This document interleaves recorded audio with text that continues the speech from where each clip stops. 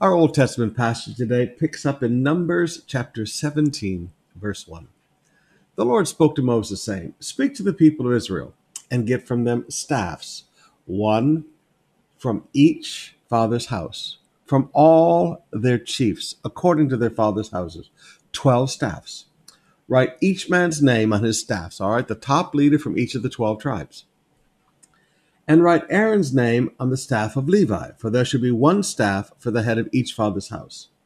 Then you shall deposit them in the tent of meeting before the testimony where I meet with you." This is where God met with him, before the Ark of the Covenant. "And the staff of the man whom I choose will sprout." Okay, it will bear fruit. It will show life. "Thus I will make to cease from me, the grumblings of the people of Israel, which they grumble against you." God said, "You know what? I'm tired of listening to these grumblings." He said, "No, they're grumbling against you, but they're really grumbling against me." So he said, "I'm going to put an end to this. I'm going to show by a display of life who I choose." So Moses spoke to the people of Israel, and all their chiefs gave their staffs, one to each tribe according to their father's house, 12 staffs. And the staff of Aaron was among their staffs. And Moses deposited the staffs before the Lord in the tent of meeting. On the next day, Moses went into the tent of meeting, and behold, the staff of Aaron for the tribe of Levi had sprouted, had put forth buds, and produced blossoms, and it bore ripe almonds. So, all right, we see life,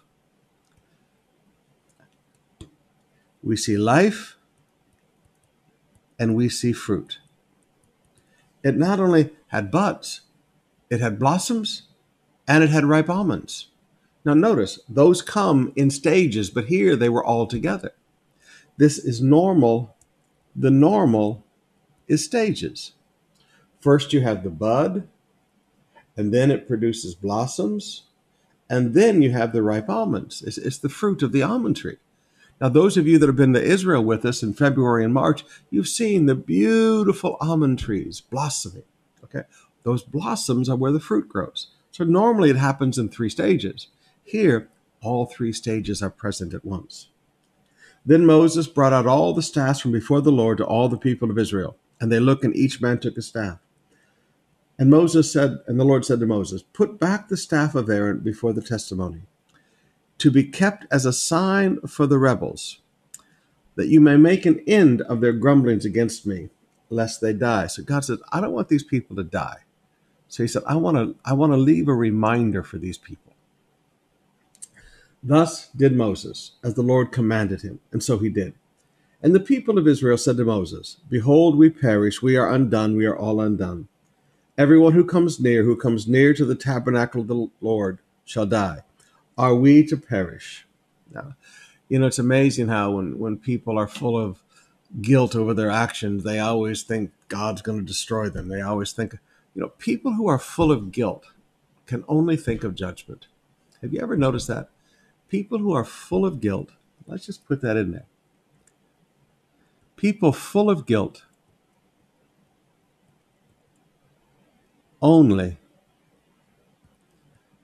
see God's judgment.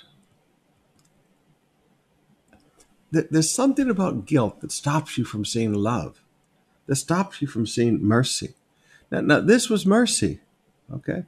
This was mercy. He said, I'm gonna put that thing there so that the people will have a sign, so that they won't die. But all they could see is judgment. Guilt makes people have very focused eyes only on judgment. Chapter 18, verse 1. So the Lord said to Aaron, "You and your sons and your father's house with you shall bear iniquity connected with the sanctuary, and you and your sons with you shall bear iniquity connected with your priesthood. And with you bring your brothers also, the tribe of Levi, the tribe of your father, that they may join you and minister to you while you and your sons with you are before the tent of the testimony. They shall keep guard over you and over the whole tent, but shall not come near to the vessels of the sanctuary or to the altar, lest they and you die. They shall join you and keep guard over the tent of meeting for all the service of the tent. No outsider shall come near you." Verse 5, "And you shall keep guard over the sanctuary and over the altar, that they may never again be wrath upon the people of Israel. And behold, I have taken your brothers the Levites from among the people of Israel. They are a gift to you. given to the Lord to do the service of the tent of meeting. So, all right, Paul's teaching in Ephesians that God has taken captivity captive and given them as gifts to men. Tie that here also. The Levites were gifts given to the Lord. And now he says, I'm giving them to you, Aaron. And you and your sons with you shall guard your priesthood for all that concerns the altar that is within the veil, and you shall serve. I give you your priesthood as a gift, and any outsider who comes near shall be put to death. Now notice, the calling is a gift. The calling is a gift. Then the Lord spoke to Aaron, Behold, I have given you charge of the contributions made to me, all the consecrated things of the people of Israel. I have given them to you as a portion, and to your sons as a perpetual due. Now notice, this is the whole principle of how pastors are to be supported. The people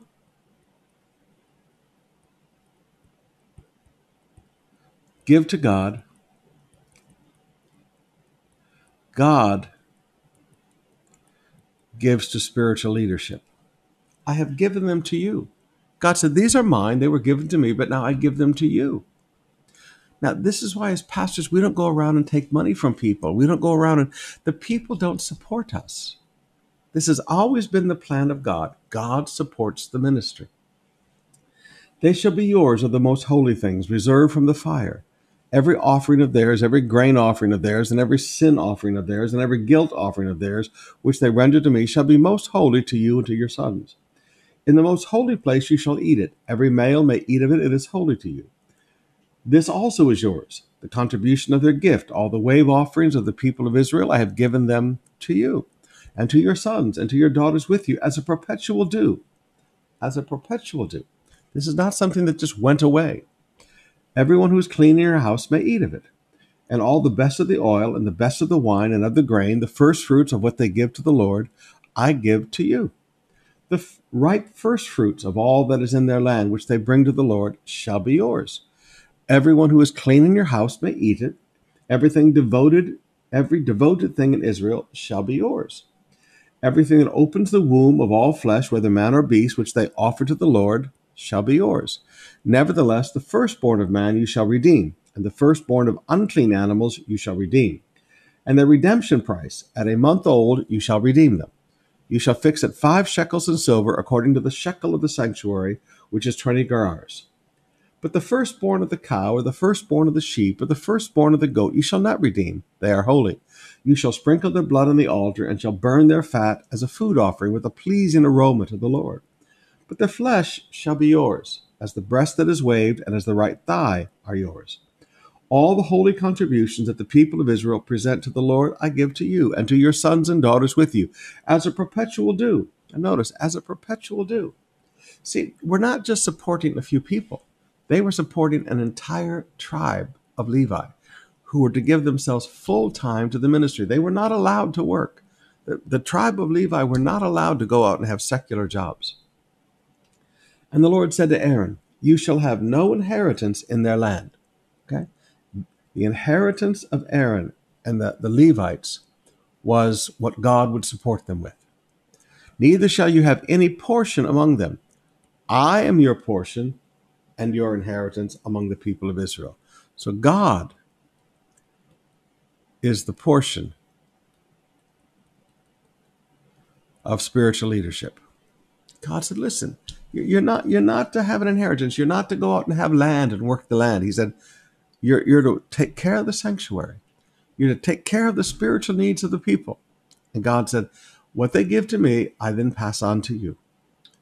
To the Levites, I have given every tithe in Israel as an inheritance in return for their service that they do, their service in the tent of meeting. Now, notice every tithe, because in actuality, there are 3 different tithes in scriptures, and we'll see this as we read through. There's the regular tithe that began with the Garden of Eden and with Abraham, but then there's other tithes that were very specific to the support of the Levites that were in addition to what we consider the tithe today. There is a tithe that's before the law and even to today, and then there was a tithe that was just very specific to the nation of Israel, two other types of tithes. So that the people of Israel do not come near the tent of meeting lest they bear sin and die. But the Levites shall do the service of the tent of meeting, and they shall bear their iniquity. This shall be a perpetual statute throughout your generations, and among the people of Israel they shall have no inheritance, so no work. For the tithe of the people of Israel, which they present as a contribution to the Lord, I have given to the Levites for an inheritance. Therefore I have said of them that they shall have no inheritance among the people of Israel. So spiritual leaders supported by the tithe. Moreover, you should, and we'll get into these other two tithes as we read, because as we get into all the details of the law of Moses, we'll see these other two tithes coming out. There's one tithe that was given, for instance, every 3 years and things. And the Lord spoke to Moses, saying, Moreover, you shall speak and say to the Levites, when you take from the people of Israel the tithe I have given to you from them for your inheritance, then you shall present a contribution to the Lord, a tithe of the tithe. So here is another type of tithe, a tithe of the tithe. And your contribution shall be counted to you as though it were a grain of a threshing floor, and as the fullness of the winepress. And so you shall present a contribution to the Lord from all your tithes, which you shall receive from the people of Israel. And from it you shall give the Lord's contribution to Aaron the priest. This is called Aaron's portion. Aaron's portion was a tithe of the tithe. Out of all the gifts to give to you, you shall present every contribution due to the Lord, from each its best part to be dedicated. Thus you shall say to them, when you have offered from it the best of it, then the rest shall be counted to the Levites as produce of the threshing floor and as produce of the winepress. And you may eat it in any place, you and your household, for it is your reward in return for your service in the tent of meeting. All right. So again, spiritual leaders are supported by the tithe. And you shall bear no sin by reason of it when you have contributed the best of it. And you shall not profane the holy things of the people of Israel, lest you die. So we're beginning to see that there are different types of tithing in the scripture. And that's where people get confused. They study a little bit, but they don't study very detailed. Okay. Again, the tithe that we're talking about is the main tithe of Israel, the tithe that goes back to the garden, the tithe of Abraham, the 10%. But we're going to see that there's another tithe. There's a tithe that's given every 3 years, and that's a very special tithe. Okay, there's other tithes that are also used. All right. Now, this tithe was to be given entirely. This tithe, this primary tithe was to be given exclusively to God and was to be used exclusively to support the spiritual leadership of the people. All right, let's open up our hearts and spend some more time in worship.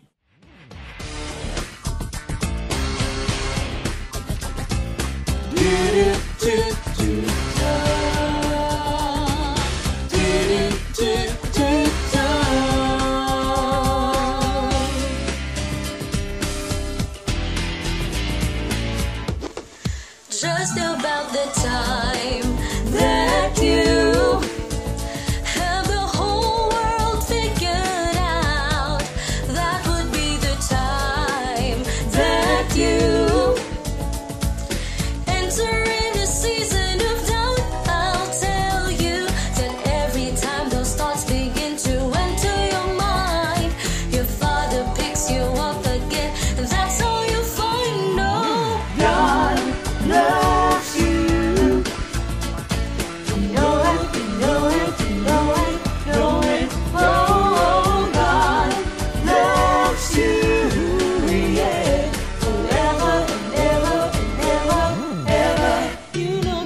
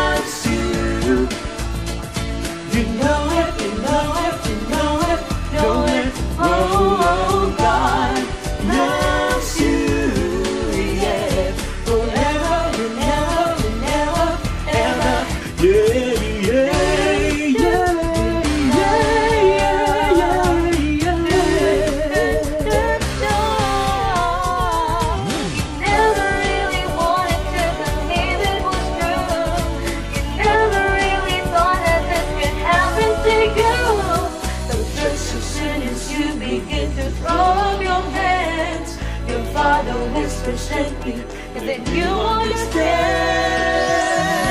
that God loves you. You know it, you know it, you know it, know it. Oh, God loves you, yeah, forever and ever and ever, ever. Don't you know that God loves you? You know it, you know it, you know it, know it. Oh, God loves you, yeah, forever and ever and ever, ever.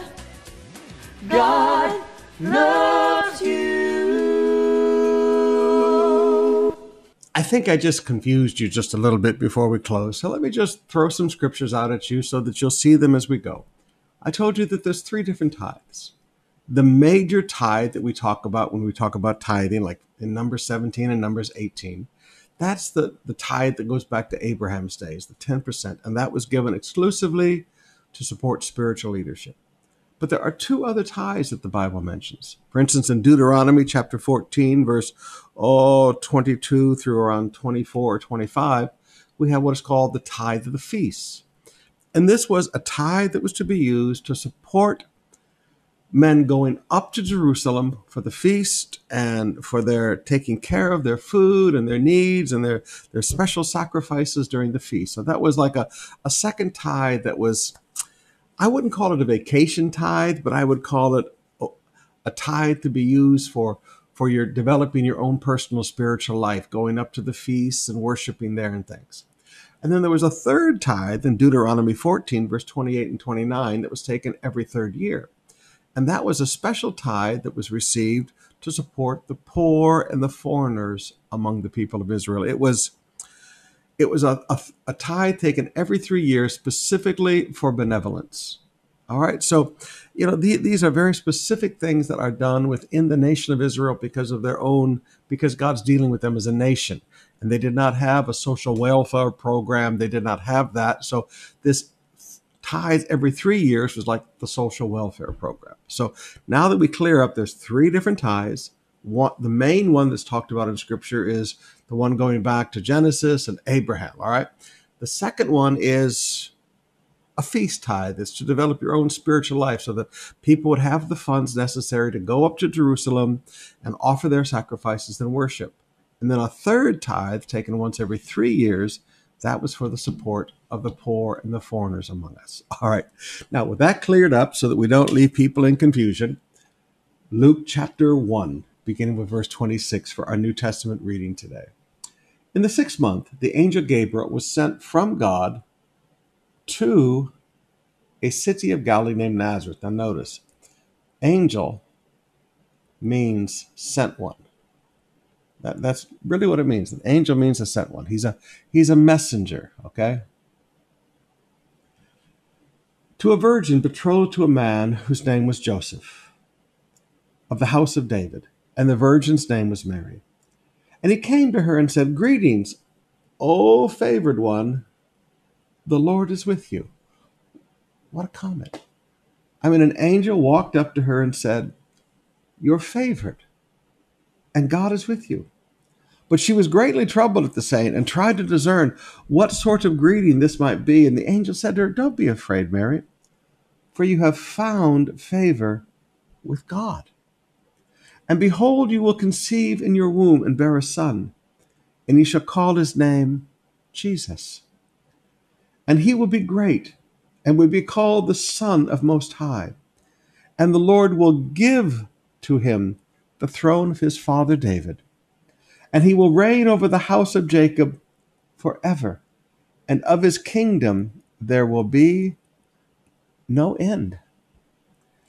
And Mary said to the angel, "How will this be, since I am a virgin?" Now again, notice how is never unbelief. How is how? Yeah, I'm willing, be it unto me according to your will, to your word, but how? Brothers and sisters, it's never a problem when God begins to speak to you about what he wants for your life. It's never a problem to say, "God, here I am. I want your will. Show me how. And that's a common prayer of mine, all right? That's a prayer that I pray a lot.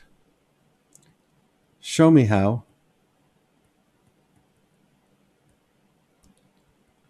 That's a pretty common prayer in my life. And the angel answered her, the Holy Spirit will come upon you, and the power of the Most High will overshadow you. Therefore, the child to be born will be called Holy, the Son of God. All right, so this is going to be a supernatural birth. Jesus is going to be fully God, and he's going to be fully man. And behold, your relative Elizabeth in her old age has also conceived a son. And this is the 6th month with her who was called barren. For nothing will be impossible with God. And Mary said, behold, I am a servant of the Lord. Let it be to me according to your word. Now, this is how to respond to God. When God speaks to you about something, this is how to respond. Let it be to me according to your word. Now, brothers and sisters, whatever God says to you, let it be to me according to your word. You just have a submissive heart. Knowing the price, knowing whatever's going to come, let it be to me according to your word. Say that with me. Lord, just say this with me. Lord, let it be to me according to your word. No matter how big the promise or how small the promise, no matter what he has as a destiny for your life, just have that kind of a heart.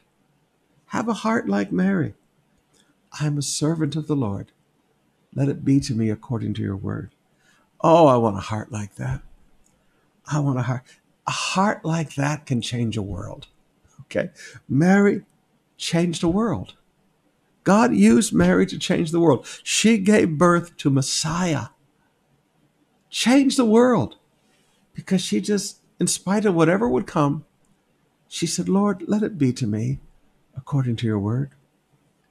In those days, Mary arose and went with haste to the hill country, to a town in Judah. And she entered the house of Zechariah and greeted Elizabeth. They were relatives, all right?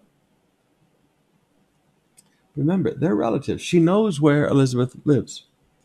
And when Elizabeth heard the greeting of Mary, the baby leaped in her womb, and Elizabeth was filled with the Holy Spirit. And she exclaimed in a loud cry, blessed are you among women, and blessed is the fruit of your womb. Oh, this was prophetic. And why is this granted to me, that the mother of my Lord? She knew that Messiah was in her. The Holy Ghost came upon her, and she knew that Messiah was growing within Mary's womb, that the mother of my Lord should come to me. And behold, when the sound of your greeting came to my ears, the baby in my womb leaped for joy. And blessed is she who believed that there would be fulfillment of what was spoken to her from the Lord. Blessed. Happy is she who believed. Mary believed. Oh, beloved, when God speaks to you that he wants to do something in, with, or through your life, just believe. And Mary said, my soul magnifies the Lord, and my spirit rejoices in God my Savior, for he has looked upon the humble estate of his servant. For behold, from now on, all generations will call me blessed. For he who is mighty has done great things for me. He who is mighty has done great things for me. Can you say that today? When you look at all the miracles that God has done for you in this last year, he who is mighty has done great things for you. And holy is his name. And his mercy is for those who fear him, those who respect God. You want God's mercy in your life? Show some respect. From generation to generation, he has showed strength with his arm. He has shattered the proud in the thoughts of their hearts. He has brought down the mighty from their thrones and exalted those of humble estate. He has filled the hungry with good things, and the rich he has sent away empty. He has helped his servant Israel in remembrance of his mercy, as he spoke to our fathers, to Abraham, and to his offspring forever. And Mary remained with her for about 3 months and then returned to her home. So Mary stayed with Elizabeth for about 3 months. This must have been a wonderful, wonderful time as the baby grew within her and as Elizabeth got ready to give birth. This was a beautiful season together for these two women. Two women. And maybe that'll be a nice sermon one day. Two women. One day my pen will work properly. Two women who changed the world. Wow. All right. Let's get into Proverbs. We always close out with a little bit of Proverbs every day. Proverbs 13, beginning with verse 22. A good man, not a bad man, a good man leaves an inheritance to his children's children. Now notice, a good man. Now please, people get mad at me when I say this, but you need to hear this. It is not the job of the children to be the retirement plan of the parents. Parents, it is our job to work so hard in our generation that we leave an inheritance for our children. That we don't lay around and watch Eat Bulaga. That we don't consume everything that we make. That we buy land. That we buy homes. That we buy farms in the province, whatever. But we build up assets so that we leave an inheritance to our children's children. Now sometimes this takes some planning. Now, I really began to learn this quite a few years ago. We had one of the ladies in our church who later became one of our ECSs. I began to watch how every time she came to me, we were praying for her children and her grandchildren. And it was amazing how she was always thinking 2 generations. And then one day she confided in me how when the children were so much younger, many years ago, back in like 1979, 1980, she bought property for her children, even though they were still very small children. She bought properties, one for each of the children, when properties were very cheap. And then as these children got married and had their families, they had beautiful pieces of land that were worth huge amounts of money because she had thought ahead and built an inheritance for her children, and that inheritance is large enough to even cover the grandchildren. Now, I've looked at her and I've thought, yeah, that's what the Bible talks about. Parents, this is wisdom. This is wisdom. We should not spend all of our money on travel. I know everybody wants, especially right now, everybody wants to travel. Everybody wants to do something. We're so tired of lockdown. But we don't spend all of our money on travel. We don't consume everything we have. We don't stop work when we're 40 years old and expect our children, now that they've graduated college, to support us. We keep working. We keep laying up assets so that our children and our children's children have an inheritance. Now that's a good man. That's wisdom from Proverbs. But a sinner's wealth is laid up for the righteous. The fallow ground of the poor would yield much fruit, but it is swept away through injustice. Injustice brings poverty. New Living makes it very clear. A poor man's farm may produce much fruit, but injustice sweeps it all away. This is why we need justice in the land. This is why we need justice in the courts. This is why we need justice in the government. Injustice impoverishes people. It keeps them poor. You see, what injustice does, and you're not going to like this, but I'm going to teach it anyway. Injustice makes a 2-class society. Rich and poor. Justice has a three-class society because Jesus said the poor you'll always have with you. Okay, so there's always going to be poor. But justice brings this big working class where people are coming out of poverty and then leaving an inheritance for the next generation. And the next generation prospers even more than the last generation because they have a foundation to start with. Wherever you find injustice, you find a two-class society. And whenever injustice comes into a nation, you find a shrinking of the middle class, a shrinking of the working class, and you see the polarization of the economic condition of a nation, rich and poor. It's swept away through injustice.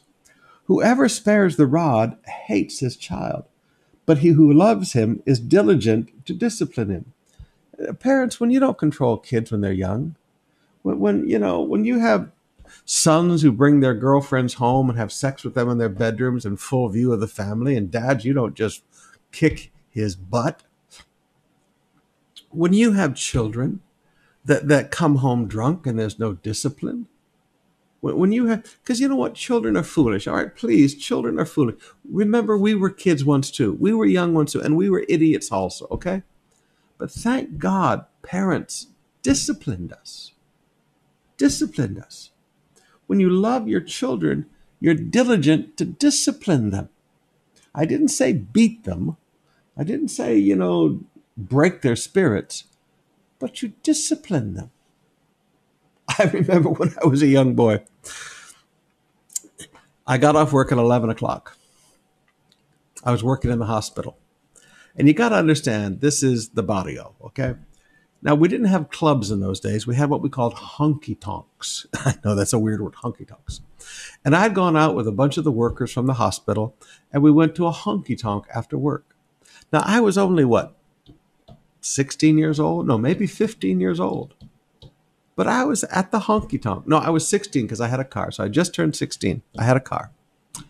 And I was in the honky-tonk drinking beer, not supposed to, but drinking beer with the folks from work. Well, in a small town, people know everybody's cars. Somebody called my daddy. Now, there were no cell phones in those days, so my daddy got in his car, came up and got me. Walked in and embarrassed me in front of all the people I worked with. Said, David, come with me. I was in trouble. I was grounded. And then my daddy began to teach me, David, in this family, we don't have a nightlife. There's nothing good that happens at this time of night. David, you get off work at 11 o'clock. I expect you home by 11:30 because that's how long it would take to drive. But my daddy disciplined me. Now, you got to understand, when my daddy got a hold of me when I was 14, I was a wild animal. Okay? I was just nuts. But my daddy disciplined me, and he was diligent about that discipline. Diligent about the words that I would use, diligent about how I treated a lady, diligent about work ethics. He disciplined me. Now, brothers and sisters, if you love your kids, you discipline them. The righteous has enough to satisfy his appetite, but the belly of the wicked suffers want. New Living Translation. The godly eat to their heart's content, but the belly of the wicked goes hungry. You'll always see wicked people always having need. When you live right, God meets your needs. Amen. All right. Some tremendous wisdom there to close out. We'll see you tonight, 7 o'clock sharp, as we get back into the book of Romans. And we finish up tonight, mercy.